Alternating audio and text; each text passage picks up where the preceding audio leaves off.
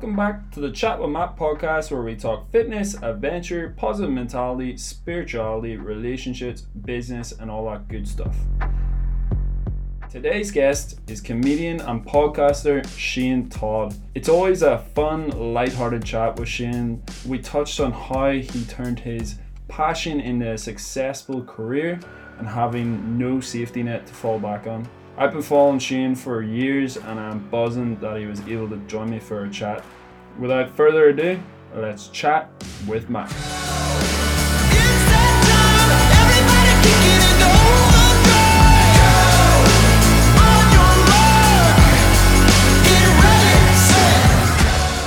Shane Todd, welcome to the Chat with Matt podcast. How you doing, my man? Man, it's good to be here. We've rescheduled this probably about 85 times, so it's good to finally be on. You're a tough man to locate, dude. You're a tough man to locate. I'm either an international jet setter or I'm just minding the sun quite a few days this week, so it's one of the two. It's one of the two. I feel like you're a mysterious dude. You go for that sort of look, you know. You're just like, who knows what you're up to? I like to I move in the shadows and I just like keep my cards close to my chest. Do you really think I'm mysterious? I think I'm probably like legitimately the least mysterious guy of all time. There's no. I don't know. I could see you being an MI5 or something like that there. You got the quiff and all for it. Yeah, I like that. But no, that like unfortunately there's no mystery with me. I'm just quite a dull, normal guy. But then an MI5 agent would say that.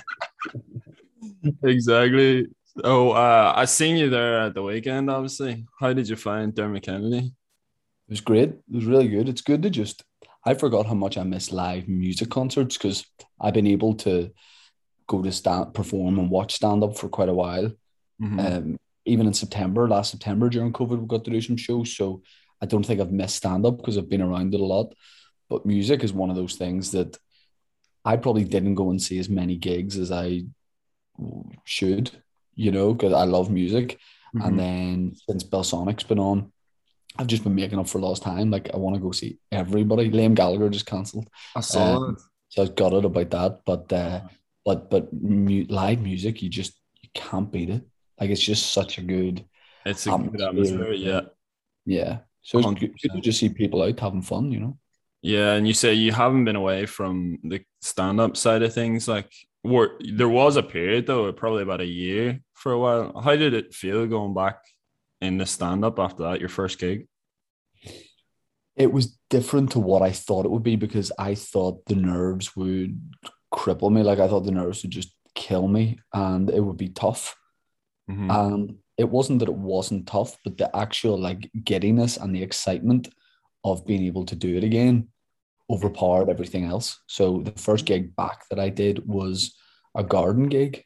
So my mate Vittorio runs a garden gig from his parents' garden in Belfast, and so there was like 40 people there, obviously socially distanced. He built a stage, and it was one of the. How big is his garden?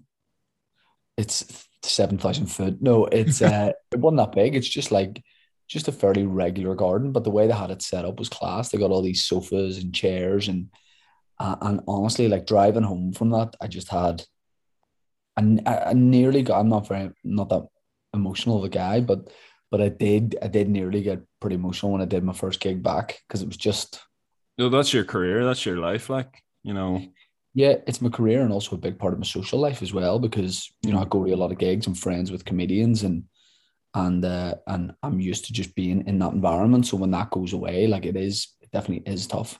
Exactly. Yeah, it's interesting, like because you just went and just followed your passion. Like I want to kind of know how you got started. What's your story with getting into comedian? Because it's not the typical career path, as you know, and it's very high risk. So you know you never know what's going to come from it. And there's a high probability that it's not going to go anywhere, but you've definitely made a success of it. My story is that I have always like loved comedy, like not just stand up, but just the idea of comedy, like making people laugh, people making me laugh. Like from no age, that's something I always enjoyed, was making people laugh. and whether that was doing like impressions of people or silly voices or whatever. And I kind of came from sort of raised by like very, very working class family. So there was always that um environment of like people just taking the piss out of each other basically. But there was love there too, if that makes sense. So you kind of had to always be on your toes. And then I grew up just loving stand up, loving comedy. And then whenever I was about 17 or 18, I started thinking, wonder is that something I could do? And I went to the Empire Comedy Club to watch, and there was a guy on from Ballymena who seemed quite young, and all the other acts were English or Scottish or whatever, but this was a guy from here, and he was brilliant, and he actually went on to be like he still is a really good friend of mine. So I kind of got curious about doing stand up then, and when I was 18, I was in tech. I went to college and felt a lot more comfortable when I went to college, just because like I went to an all boys school and I didn't hate school, but it was great to be wearing your own clothes, a bit more independent. So I felt Yeah. like more comfortable as a person. And I did my first gig when I was 18, and it was brutal. It was so bad. That's what I Just imagine. Like the first gig is always supposed for comedians. It's a test and our trial process, isn't it? So you make material and then you trial it and stuff. But obviously you're a complete novice at that stage. So yeah, you don't know unless you like know a stand up, which is unlikely. You don't know how to do stand up, or when it goes wrong, what do I do, and just get like those tips and stuff. Like I mean, I'm sure now with YouTube there's videos which mhm. might help a bit, but it really is like the complete unknown, because I'd done like no stage stuff before. Like I didn't come from an acting background or anything. I would never have done a school play or anything like that. Mhm. So when I did my first gig and it started to go badly, I just didn't know what to do. But I kind of started talking about the fact it was going badly, and I got away with it a bit. And when I was 18, I looked about 15, so I kind of got away with it because people sort of felt sorry for me and that sort of thing. But but yeah, I started doing it when I was really young. I realized I enjoyed it, and I loved the idea that it could be a future career. But I didn't think you could do that here. I thought maybe if you live in America or you live in London, like that's something you could do. Mhm. But I never thought like long term, it's something I would even continue to do. But but I've been doing it for 14 years, which is mental. Jeez, that's crazy. Yeah. Yeah. I mean, the big thing is how after you like just bombed on the first time, you're really young, like 17, 18. Like it must have felt absolutely terrible because you're probably practicing, doing all that. Where did you go from there? Like, did you just say, oh, this is just a start anyway and just gotta keep going? Well, the good thing was there was laughs, but a lot of it was kind of not even pity laughs. It was just kind of like it clearly hadn't gone well. So I just started. I was only doing a 5 minute set, so I was just talking about like, no, I thought this would have gone better, and that was like getting laughs, if that makes sense. So Mhm. So that was it enough. you would consider it a bomb definitely, but I think after that I was like, well, I've scratched that itch, if you like. I've done stand up, so that's kind of I don't have to do it again. And then Mhm. it was about 6 months later when I decided like I'd give it another go, and the second time went Mhm. so much better. And then after that, I just felt like okay, this is something I want to keep doing at some You're level. good at it as well. I knew I could be good at it. I didn't think I was good at it, and I still don't think.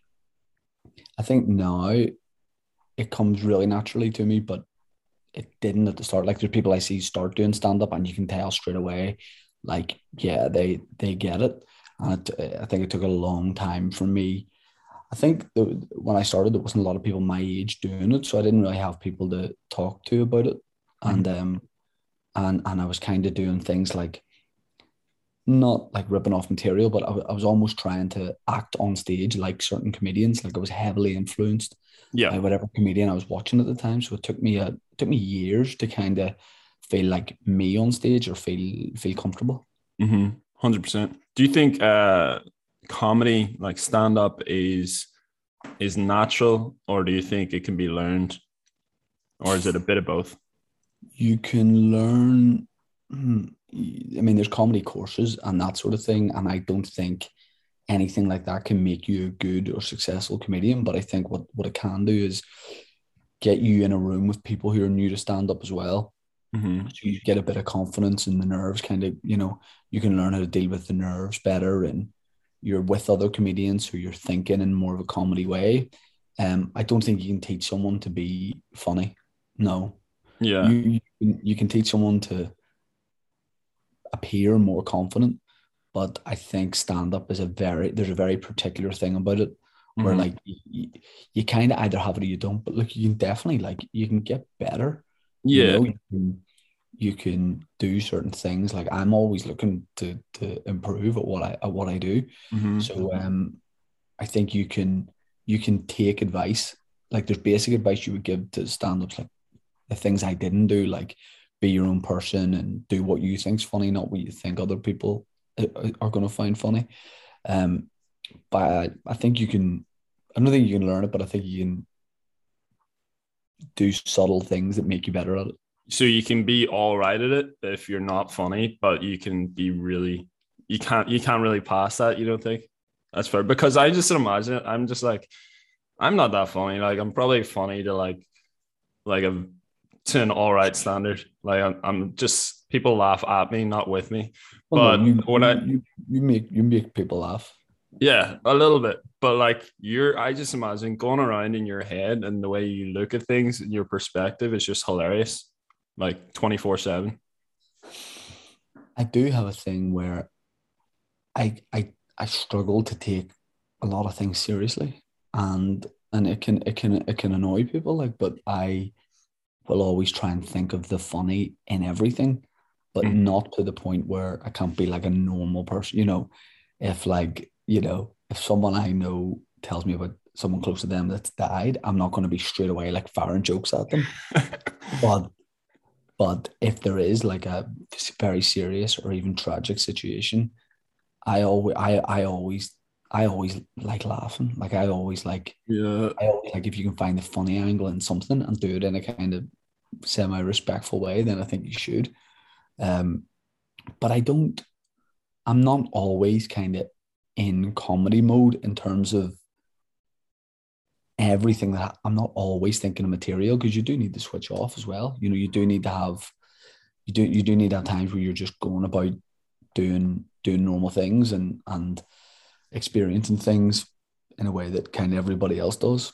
If you just sat all day writing material, you become like detached to everything. So you need to kind of go out and do normal things, and then you'll see when you're not expecting it, you'll see something that leads to it Mm. becomes a bit. Yeah. So when you're out in your day-to-day life, that's where you get your inspiration for material.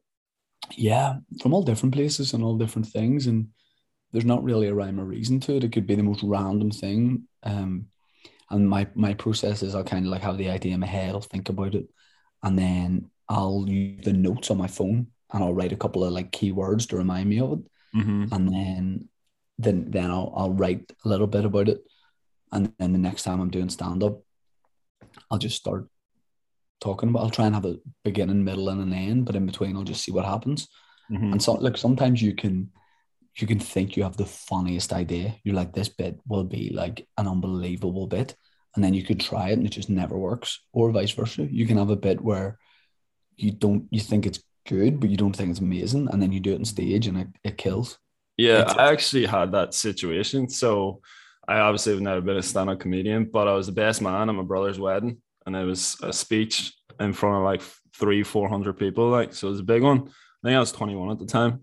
And I practiced and practiced like this. I was working down at the Torella, at the beach, just yeah. doing nothing all day except just writing on this sheet and just researching jokes and stuff. And there was one bit where it was like, I first met my brother in 95 because he's like 6 years older than me. And I didn't think it was that funny, but it got the biggest laughs. It was like, just like banged. I was like, that really wasn't that funny. And you can see that sometimes when people don't expect a big laugh, because your natural instinct is to keep talking, is to just Mm, move on to the next bit and the next bit. yeah. But actually you kind of learn that when something, even if it's unexpected, does land, You just have to let it sit in the room and let people laugh and then wait to talk again. But I see that all the time, and I'm probably guilty of it, where you do like a funny bit and then you just, out of nerves, you want to get into the next bit, you know? There's so many techniques to it.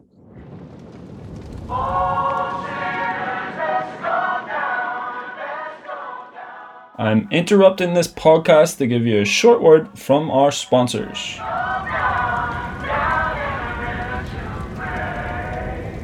People ask me all the time, Matt, why are you so tall and jack looking?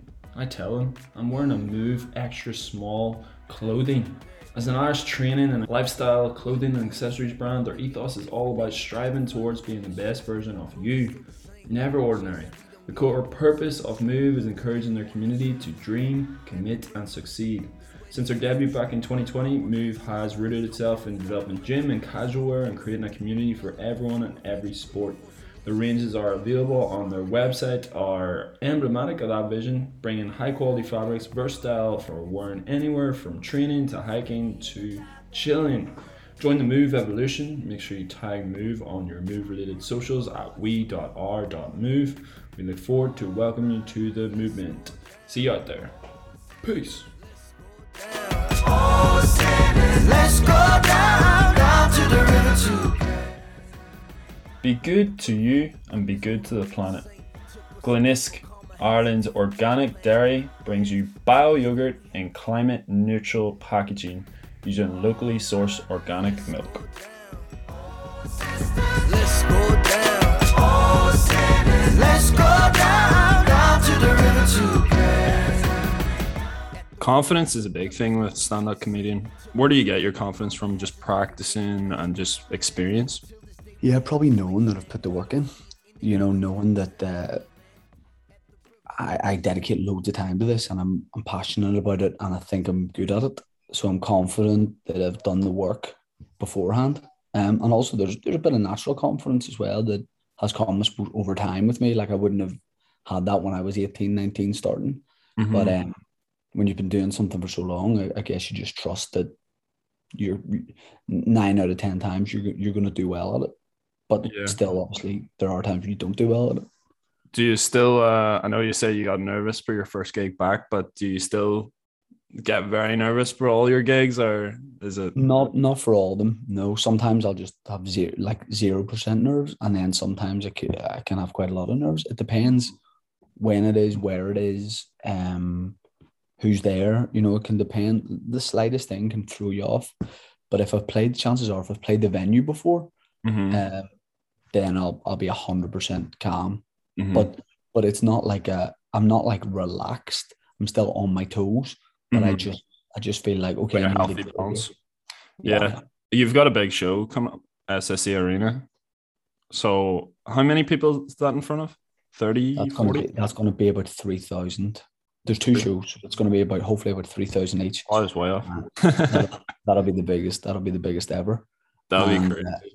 I will be nervous for that. Like I'll definitely, no matter how much I prepare, I'll be nervous for that. But I think I've learned over the years to not fear the nerves and know how to channel it into good nerves, because they can, if they get you a stand up, like the nerves, like mm-hmm. you just, that's the last thing you want to appear as nervous on stage, because people smell fear, and then all of a sudden that's when you can get heckled, or audience can start to talk amongst themselves, all the worst things that can happen. Mm-hmm. Usually if you go out there, like no one wants anyone that comes out cocky. Like nobody wants that. It's not a good way to be on stage. But if you go out as confident and relaxed, then people can switch off a bit and go, he's got this, you know? Yeah, I feel like it's part of the act as well, though, is to be like comedians. Any comedian I think of just comes out stage, just not a care in the world. It's sort of like a bit more, it adds a bit more to the act. Well, that's what you're trying to do for the audience. You're trying to make them forget all their cares in the world. You know, that's what good comedy is. It's making people forget everything else that's going on and just focus on the thing they're doing. I'm sure, you know, when you do a good work, it's like when you do a good workout, I'm sure you feel like when you're in that, like whatever else is going on is not there. Or you're playing football, like, and you just play football and things like when you're doing something well, nothing else is going on. And that's what you want to do with stand-up. 100%. That's interesting. So I want to take it to a different sort of direction. And I know we kind of touch on this a little bit, but like you have to go into that career, you have to have a mindset of you have to have a very independent mindset. When you were transitioning, you went from school and then you're like, I want to do comedy. Did you have your parents saying don't do that? Did you have society saying it's not really a career path, let's go work probably? What were your Yeah, thoughts? Did you just go full steam ahead and just like I don't care and just go do what I'm interested in? I think at the start when I was just going to try it, yeah, my mom and dad were really supportive, like very much like good on you for trying it, um, and they were kind of low key about it because they are very. That's what I would have expected. Like they are very supportive. Mm-hmm. Society, it's one of those things where, and you just have to kind of take it with a pinch of salt. When you say you want to do stand up and you live in Northern Ireland, everyone's like, "Sure, I'm funnier than you," or like or like or just have banter with you. But that's kind of good, you know. So no, I didn't have anyone telling me I shouldn't do it. Obviously, your mates will tell you that as a joke. Mhm. Um, but then when I went full time into it after I've been doing stand up for Mhm. I suppose 8 years or so, everybody was really really supportive. I suppose you have some people saying, you know, you should think about the financial side of it and all that. And of course, I did that. But Mhm. you can only do that to a certain stand up is such an unpredictable industry and business, more so than music or anything else, Yeah. as COVID kind of proved. But I couldn't really have a safety net to do it. Like I don't come from um, like money, like, you know, my family can't Mhm. support me. Um, and I just had to give it a go. I gave myself 6 months. I was like, I'll wait 6 months. If it's not working, I'll go back. I was working on a call center. I was like, I'll go back to do it. Mhm. And I'm sure I was very, very, very close to it. But it just took one thing that I got one job or whatever doing a TV thing, and it led to something else. And definitely like there's no point. I hope there's no point where I go like, oh well, this is for life. You know, I like still having that hustle of like I've got to keep working at this and make it happen, because you can't assume that you're always going to be funny to people or that you're always going to be relevant or that sort of thing. And then Mhm. also you on the other side of it, you shouldn't force that as well. You shouldn't constantly try and reinvent yourself or anything like that. But Yeah.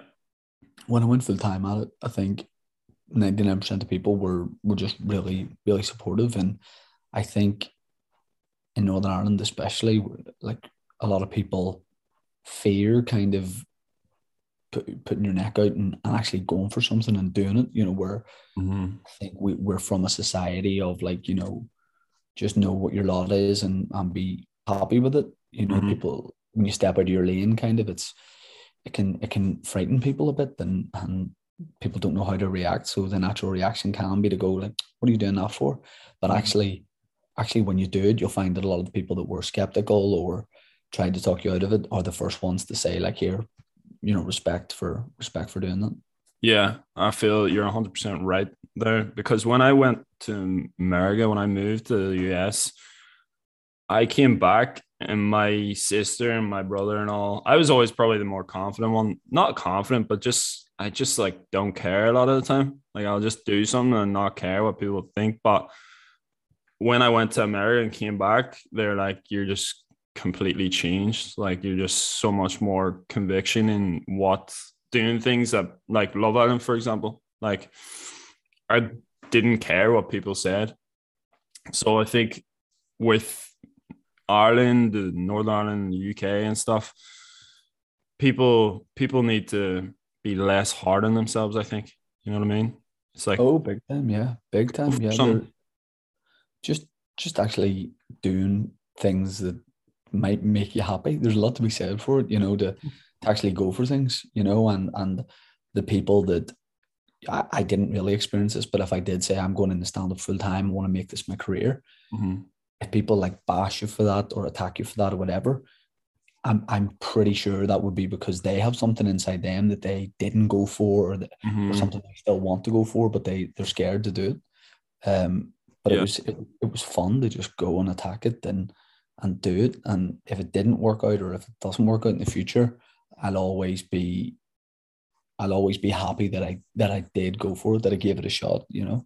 I think you're a shining example for those people, for a lot of people, young people today, not even young people, all people essentially that want to do something and are afraid to do it. Like you went from a comedian is essentially, it's nearly harder to be a comedian than it is to be a singer, a musician, all that stuff. It's like probably the most unpredictable career to go into, and you made a success out of it. Yeah, I mean, I would consider it. I would say it's going well at the minute, and I think that's the best way to be. You know, to stay on your toes. Like a lot of cool stuff happening at the minute, but there's no guarantee that is this. And I am a very like optimistic person, but I think I don't want to coast. You know, I don't want to just go like, right, well, this is grand. I can stop trying almost, you know, because I've been trying for so long, and I don't want to ever stop doing that. I don't want to ever stop being funny, you know. So yeah, you have to work at that. You have to work at that. You have to kind of know what's going on at the world. You have to always be like last night, for example. I was pretty tired, but I just fancied going down to Lavery's Comedy Club to do 5 minutes of new material. And it's kind of like, it's a long drive. I knew I was going to be back quite late, and it's new material, so it might not work. And I did it, and it was grand. Some bits worked, some didn't. It was fine, but I really got a lot out of it. And when I'm driving home, I was like, thank God I did that, you know, because you could kind of just be happy doing the big, if you want to call them the big shows like the SSE and that kind of thing. But actually, going to places like Lavery's, that's like going to the gym. That's like repetitions. Doing reps, exactly. That's what Joe Rogan, I listened to a couple of his podcasts about being a comedian and stuff, and he said it's just repetition. He used to go to a comedy club or whatever and play in like 10 people and just do that like 5 times a week, 3 times a week, whatever. Just keep on doing it, perfecting it. Yeah, and that's what you have to, and you have to just keep going out and doing the things. We don't have a big comedy scene here. We have a good comedy scene, but there's not that many gigs. So if you lived in London or LA where Joe Rogan lived, you could go up 4 or 5 times a night doing spots. But we can't do that here, so you have to take what's there and be willing to travel, and at times do it for free. Just go down and do it to do it, you know. There's a lot to be said for being uncomfortable, putting yourself in those positions. You go to a gym, you're uncomfortable. You go up to Laverty's at 10 o'clock at night and do your 5 minutes. You're not comfortable. You'd rather be at home with your family. You know what I mean? Yeah. But that's the level of sacrifice you're giving towards achieving your goal. Yeah, and look, it doesn't feel like much of a sacrifice at all. You know, you're going down and hang out with your mates, even though it's work. You know, it's going to be a good crowd, and you know, you've worked on the material, so it feels like a bit of a chore at the time. But then when you get home, you're like, well, look, that was nothing. But I've got something out of it because I know that bit works and that bit doesn't, or I should do this differently, you know. I think the big thing is it's your passion though as well. So even when you are like driving 50 minutes, whatever, to get up to Belfast, and you're doing 5 minute stints and you're all that stuff, it's still something you enjoy. So you make that sacrifice, and then you come back after doing the work and you're just satisfied. You're satisfied with everything. Because exactly. And again, it's that thing of kind of, because I've put myself out there, you know what I mean? I'm satisfied that I went and tried this thing, and my next gig is going to be Friday. So if I didn't do that, if I didn't go out and do that, then my last gig was last weekend. It'd be a week in between shows, and that's kind of too long. That's too long. So the more spots, I mean, ideally I would do stand-up 6 nights a week. It's not possible here, and I don't want to, I'm not going to move. So I have to just do as many gigs as I possibly can. Yeah, that's what it's about. But Shane, this was brilliant. I want to ask you one question. What's the most embarrassing thing that's ever happened on stage? I need to know this question. It'll be funny. Embarrassing thing that's happened on stage. Even on a gig, anything. There's nothing worse than when you sort of mess up the mic. taking the mic out of so the comedian, before you puts a microphone in the stand, Yeah. chances are you come up, you take the mic out, you put your microphone stand to one side, and you do your act. Mhm. But the worst thing was when I was quite new to stand up, and you kind of need to learn how to use a microphone, put a microphone together. It takes 2 minutes to learn it, but it's worth it, as I found out. I remember doing a gig. I was pretty young and just started, and it's one of those ones where by the time I got up to the stage, they'd stopped applauding. That's always a really worrying sign. If you do a gig, the MC says Matthew McNabb, and then everyone applauds, and by the time you take the microphone out, they're still applauding, and you say cheers. Yeah. But an audience isn't into it if you walk up the stage, and by the time you take the microphone out, they're like, okay, let's go. That's tough. So I remember getting up and then ripping the mic out of the stand, and the XLR lead came out, and I didn't realize the lead had come out, and I'm nervous, and I start doing stand up, but there's no it's not coming through. So I'm like trying to do my bits, and then a guy is like, made your microphone, and I'm like, shit, I don't know what to do. And I take the mic, and it's got 3 prongs, and you're trying to put it into the thing of the mic, and my hands shook the first 3 years I did stand up. My hands used to shake a bit, and you learn how to disguise it, the way you hold microphone and stuff. But I was shaking, and I couldn't put the thing in, and people started talking amongst themselves. And then a guy who, it just looked like my dad had come to help me out. This guy came up and put it in for me and patted me on the shoulder. And then the rest of the set was brutal. So I definitely had moments like that. My mate Aaron Butler fell off stage in Newry. No way. And it was like a small gig, and it was as he was walking up to the microphone. See, when something like that happens, you can't get the audience back. They're gone, and they're gone. They're like, this guy. Whatever you say isn't going to be as funny as when you fell off the stage and you did that thing, It's just the peak of the performance is at the very start, so it only goes downhill from there. Exactly. I've had 1,000 embarrassing moments on stage, and hopefully will continue to have them, because I'm weird in that I enjoy when embarrassing things or whatever happen to me, because I enjoy then getting to tell people about it. You know what I mean? Yeah, it adds to the act the next time you do it. Yeah, that's when genuinely when I got circumcised about 3-4 months ago, and I was like, oh, could do without this. But then I was like, in my head, I'm going, well, I'll get material into it, and I've got a 10-minute about it, so I don't mind. Just put yourself through extreme discomfort just to get the material. Go for it. Just getting unnecessary surgeries. But is that why you go to the gym? Yeah. Yeah, just waiting for something to fall on my head. Yeah. Anyway, my man, this has been an absolute pleasure. You're a legend. Thanks for having me on. No, thank you so much. Do you have anything you want to promote there? Your Instagram handle, your shows, all that stuff? Shane Todd Comedy. My handle's different on every social media platform. Someone recently told me I should change that. But just Shane Todd, you'll find me. I'm out there. Yeah. I'm out there, but I'm mysterious, so might not be me.